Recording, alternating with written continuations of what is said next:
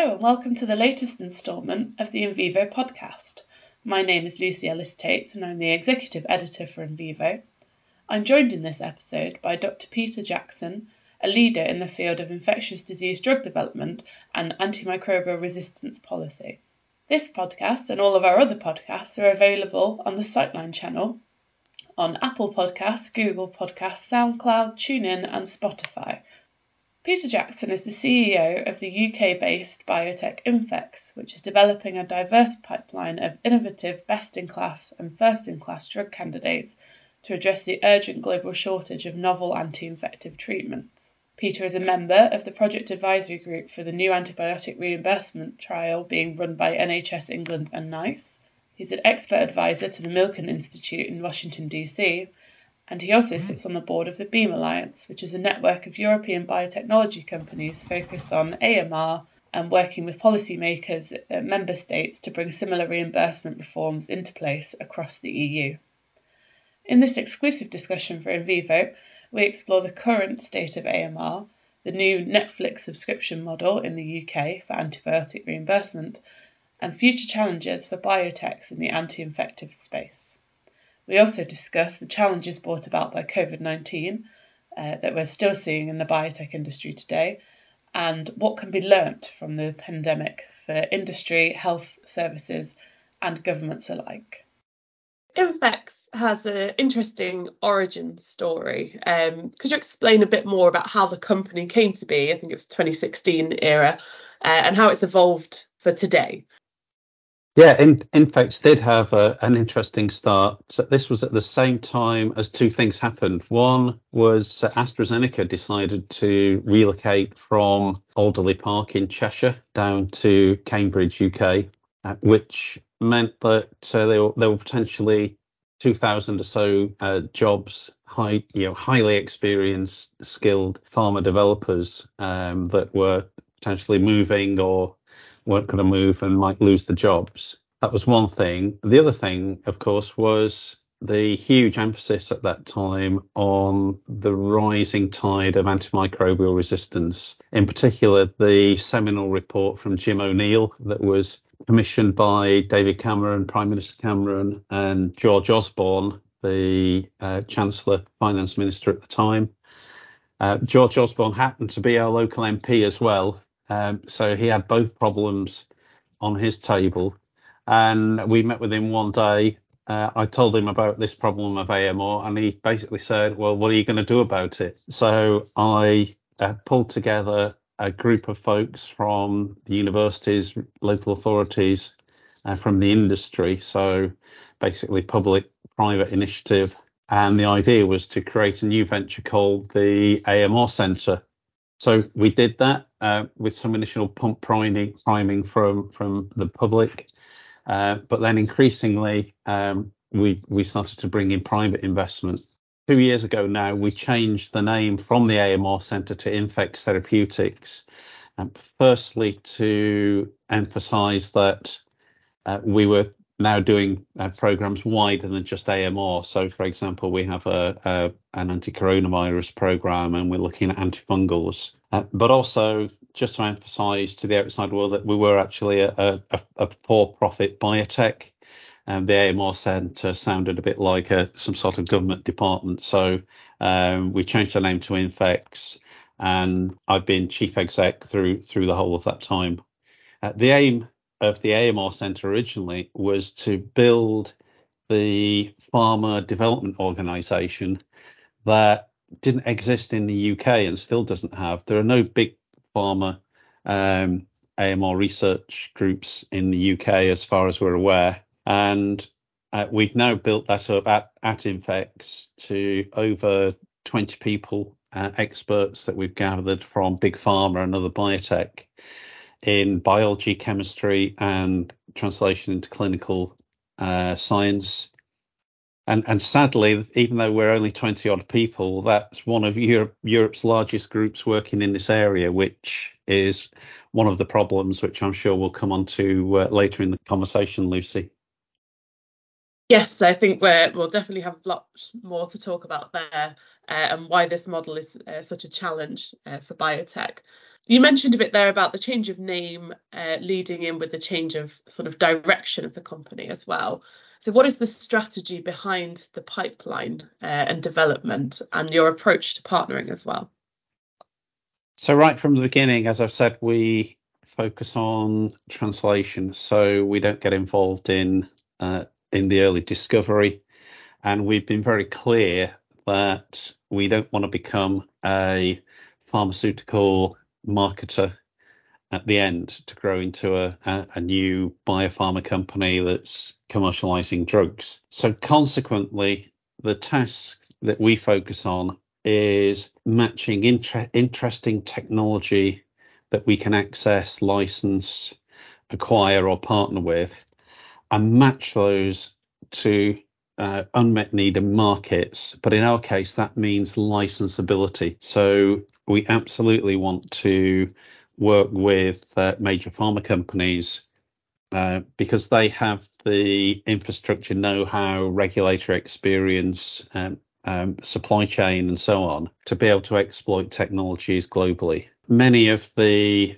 failures that have blighted the AMR antibiotics world over the past 5 years or so have been companies that have effectively had to go it alone and try to commercialize their own drugs. That costs an awful lot of money, needs an awful lot of expertise, and has been shown to be an extremely difficult path to tread.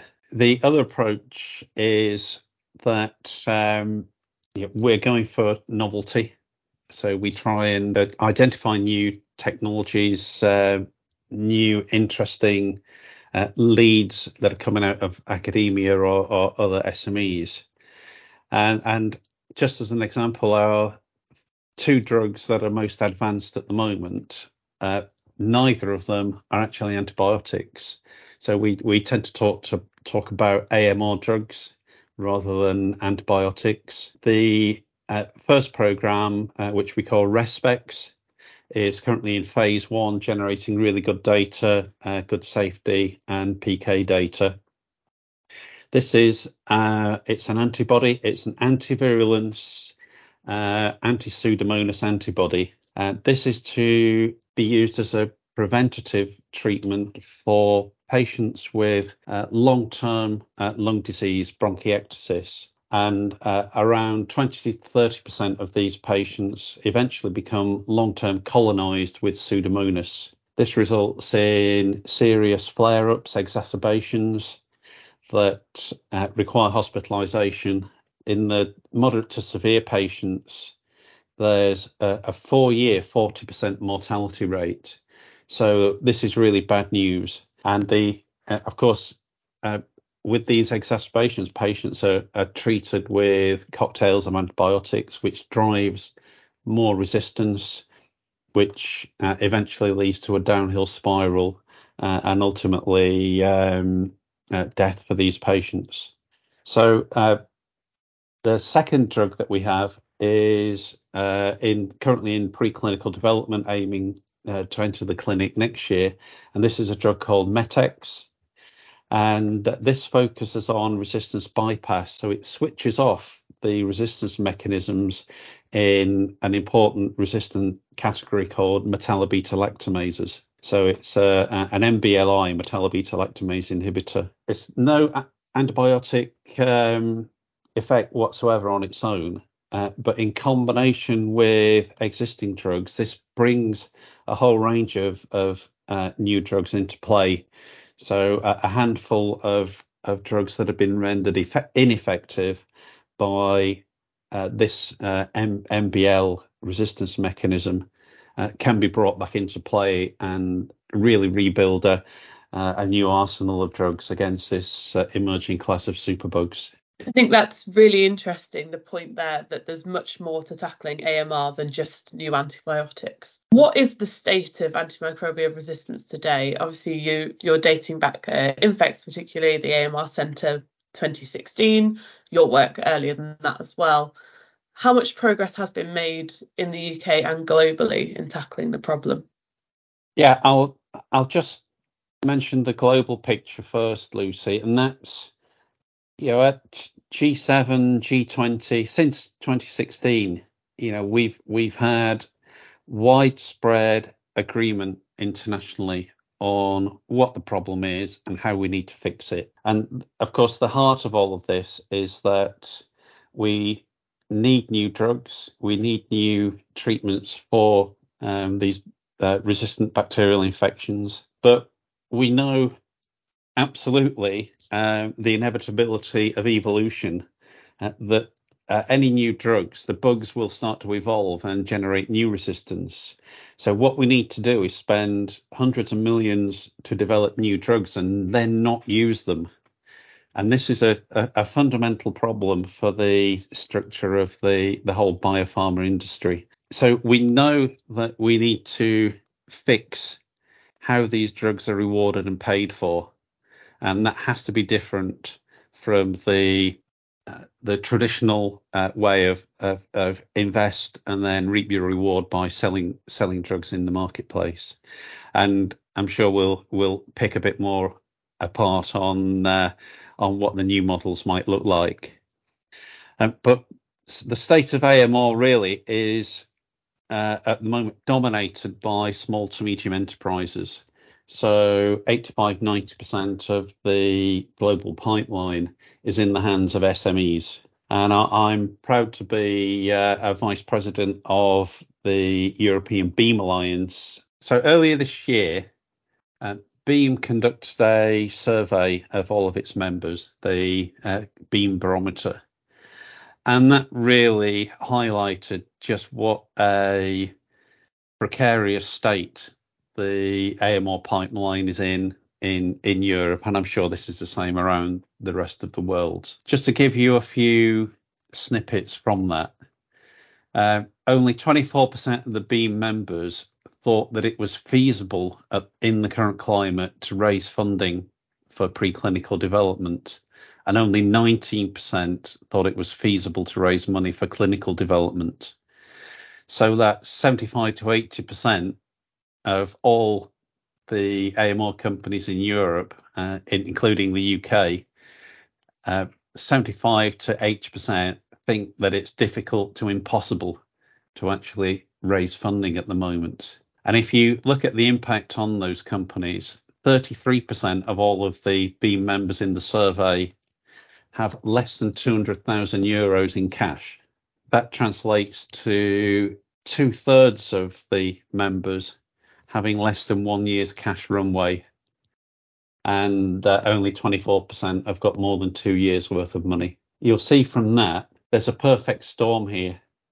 The failures in the AMR ecosystem, the fallout and the aftermath of COVID-19 and the current financial cost of living crisis is more or less strangling Europe's SMEs. And that's 90% of the European AMR pipeline at risk. And that's something that has to be very urgently addressed.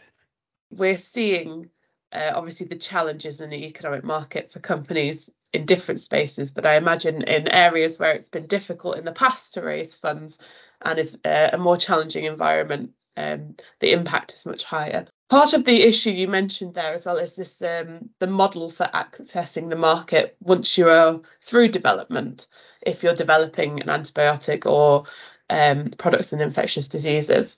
One example of change at the moment is the NHS rolling out a subscription model. How does this work in practice, and can you explain a bit more about that? Yes, the UK really has been taking the lead, not only in the diplomacy, but actually trying to address this reimbursement challenge that I mentioned earlier.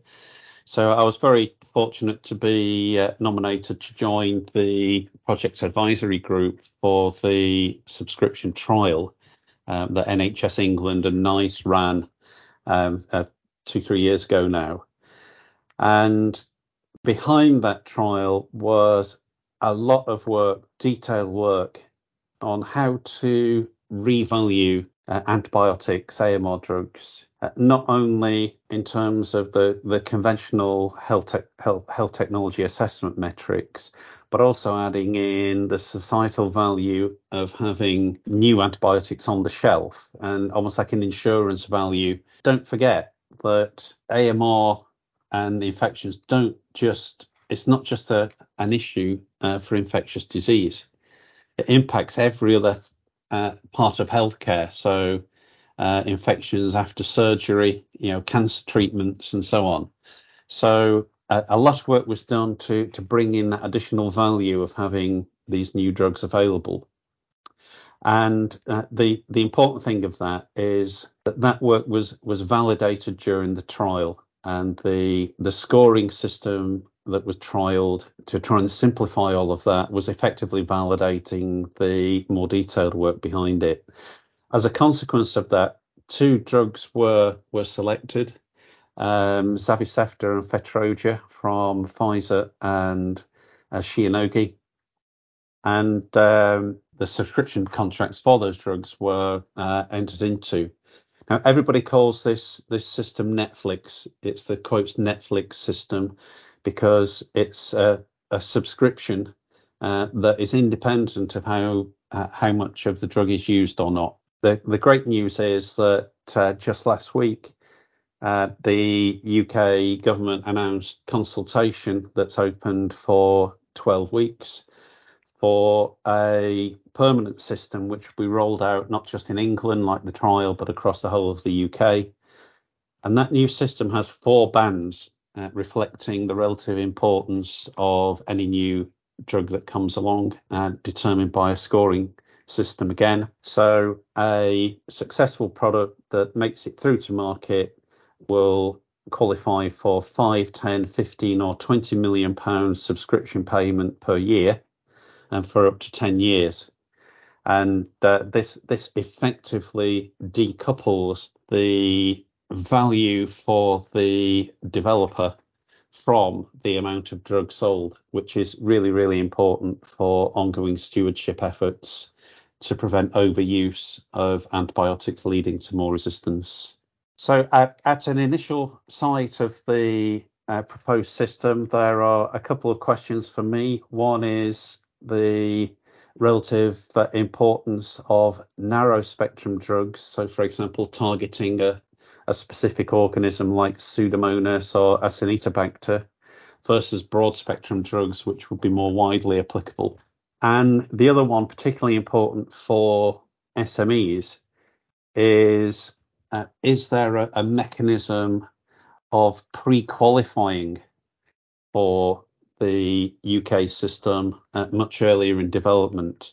So, for example, in the US, there's a designation called Qualifying Infectious Disease Product, QIDP, which opens up the fast-track clinical development and also may be important in future US Netflix-type models that are being considered. Particularly important for SMEs because a pre-qualification would give some validation to early stage investors to come back into the AMR sector and start to fund some of these companies that are being strangled at the moment. The UK consultation on the new system has now gone live, and I'd urge everyone listening to have a look at that and input your views so we can make the UK permanent system as effective as possible to really invigorate the AMR ecosystem.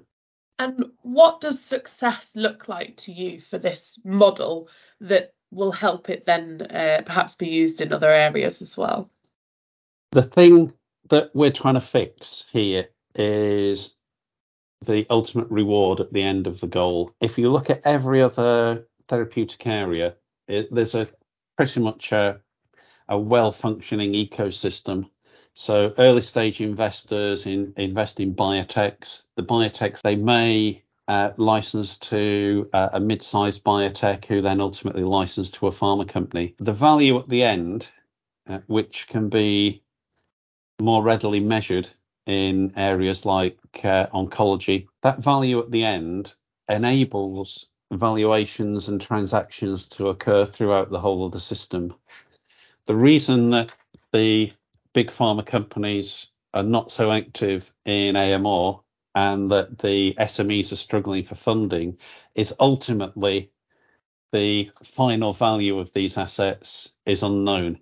In fact, I had a conversation with many investors over the last few years, And the principal feedback that many of them give is we can't value opportunities. Fixing the eventual reward for developers, so the subscription models, will fix that model. We know how much is needed as well. Globally, many studies have concluded that an overall reward of 3 to 4 billion over the lifetime of the products would be necessary. And that's necessary because it's costing hundreds of millions of dollars and all the risk to develop these drugs exactly as it does for any other drug. We know how much we need, we know what to do, and most of the arguments in the EU and the US at the moment are around how to pay, not what we should be doing. Great, thank you. Infectious disease has been sort of more in the spotlight perhaps in the last few years than previously. And coming out of the COVID-19 pandemic, the phrase pandemic preparedness is being used by governments and businesses. But how should industry and healthcare systems be preparing? Is there something they should be doing? Is pandemic preparedness something that should be top of mind? It's interesting, isn't it, that with the COVID pandemic review going on at the moment, they're first concentrating in the UK on what went wrong.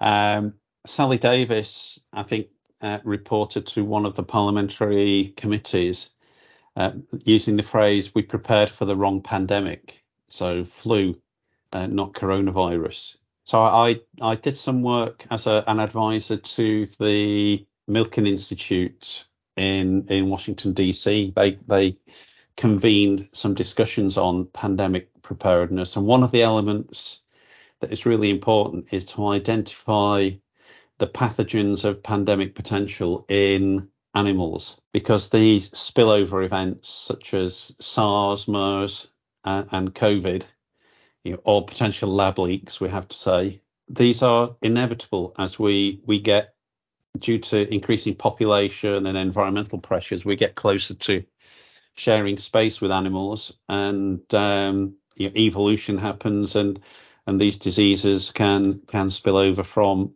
the animal world into humans.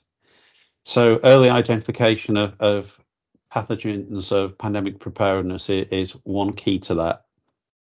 But the other thing is that when we do that, we need to include drugs, because one of the things that COVID has shown us is that there are now some concerns about the effectiveness of vaccines. Even with multiple boosters, people can still catch and transmit the disease. And although at a very small level, there are worrying levels of vaccine injuries and side effects. And we mustn't forget also that there are still millions of people suffering from long COVID. So one of the things that we're focusing on in Infex is actually development of a new small molecule drug, which the program's called COVAX. So this was a novel protease inhibitor, papain-like protease, PL-Pro, and that has a dual action. So it's antiviral, prevents replication of the virus, but also targets the immune evasion capability of coronaviruses. So COVAX has got great results in preclinical in vivo, and we're now going into preclinical development, and hopefully we'll be in the clinic in 2024. Now, the thing about this, when we decided to work on this, it was driven by pandemic preparedness rather than by a response to the COVID-19 SARS-CoV-2. The PL-Pro target is conserved across a wide range of coronavirus. So SARS, COVID-19, and the multiple strains that we've seen mutating from COVID-19. And recently, our scientists have confirmed that the target that we're interacting with is also conserved in multiple coronavirus strains that are currently found in bats. What Infex is doing for preparedness in this case is developing the Covax drug, and we're seeing quite a lot of interest from the major pharma companies at the moment. So hopefully we can make some more progress and maybe partner with one of those to bring this important new drug to the market. And you've highlighted there, obviously, the cases of long COVID, that the COVID-19 is still around, and the potential of other infections that are related or in that area. But is there a concern that public interest particularly, and then perhaps government interest in infectious diseases and pharma interest might wane now that the pandemic is over? There's undoubtedly COVID fatigue, not only in the general public after everything that we had to endure, but certainly in the political world. There are very pressing issues now that are essentially a fallout from COVID and, of course, the conflict in Ukraine.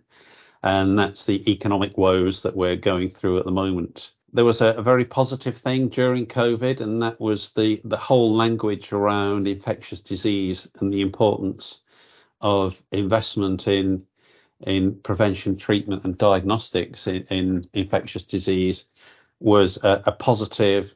We certainly saw that in the AMR world, but I think we're now seeing the negative side of that as I said, people are weary of the battle against COVID, and they're also being battered by the economic headwinds at the moment. I think more generally, there's an issue with AMR and particularly public and government attention.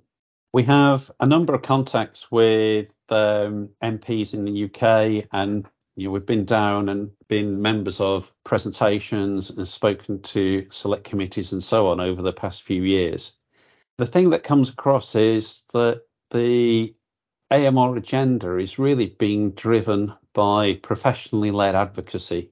People in the industry like us, but also the medics that are having to treat people, and some of the civil servants that are, for example, driving forward the Netflix model in the UK. The one thing that stands out, and MPs, members of Parliament, report this, is that they don't get letters from their constituents in their mailbox.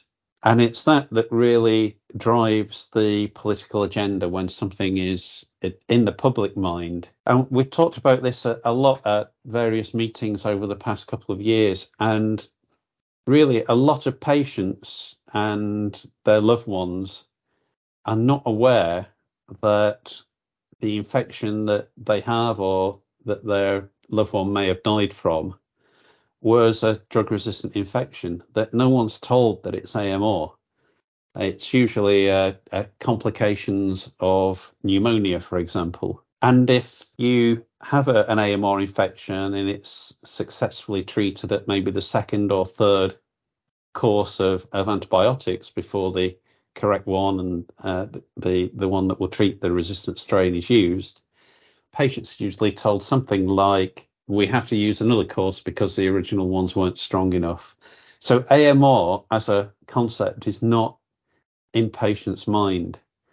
And one thing that I certainly would like to suggest is that AMR is included, as COVID was, on death certificates.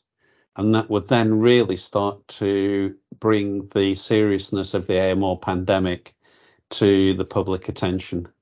Yes, I think that's important there, that education around the topic, as well as what you're doing on the business side, the two really need to marry together for impact.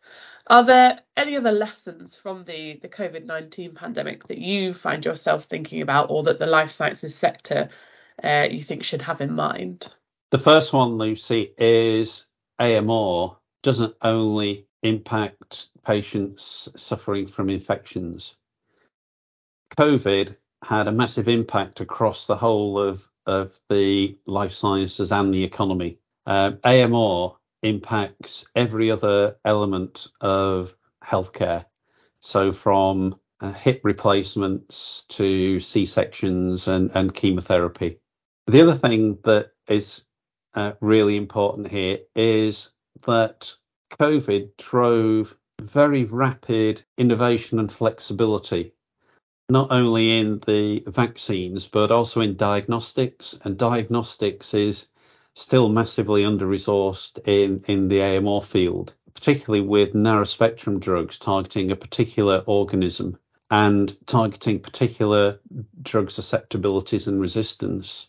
That's a huge area to help going forward, and is just not receiving the attention it needs. The other really important area is clinical development, so innovation in clinical strategies. At the moment, we're talking about the Netflix system having to be a certain size, billions of dollars, in order to justify the expense, hundreds of millions of dollars, of taking drugs through clinical trials, which may take 5, 6, 7 years. What if we could innovate and drive some really new regulatory and approval strategies, maybe on a experimental basis or a conditional basis? What if we could develop new AMR drugs for $50 million instead of $500 million? How would that change the whole ecosystem? So clinical development, clinical innovation is one area that I think would has the potential to make a big difference, as well as all of the other structural elements that we've been talking about. Yes, I think that's a really interesting point. And it's interesting that AMR in general, there's so many threads to this that need to come together, and that you're working on, that you're involved in. And it's been great to speak to you about all of that. Do you have some closing thoughts that you could leave us with, or a key takeaway message that you'd really like to impose? Very interesting question. Would like to take you back to 2016. So imagine in 2016 that we were told that COVID-19 was going to happen, with globally millions of deaths, lockdowns, $12 trillion by some measures lost from the global market, $400 billion to the UK economy. What would we have done? Well, presumably, if we knew all of that, we would have fast-tracked new drugs and vaccines, diagnostics, innovative public health measures, so that when the inevitable COVID-19 pandemic happened, we'd have been prepared. Well, Jim O'Neill's call to action for AMR was in 2016. And we know the AMR pandemic's now worse than it was then. It's here and it's rising further. The bugs are still going to evolve. But where's the same level of preparation, and where's the action? We need to take much more strong action now. Otherwise, the AMR pandemic will be on top of us, just like COVID-19 was. Great. Thank you, Peter. I think that's a strong message to leave us on, and lots to think about through that discussion. So thank you very much for joining us, and hopefully we'll hear more from you as Infex develops, and we'll keep track of what's going on.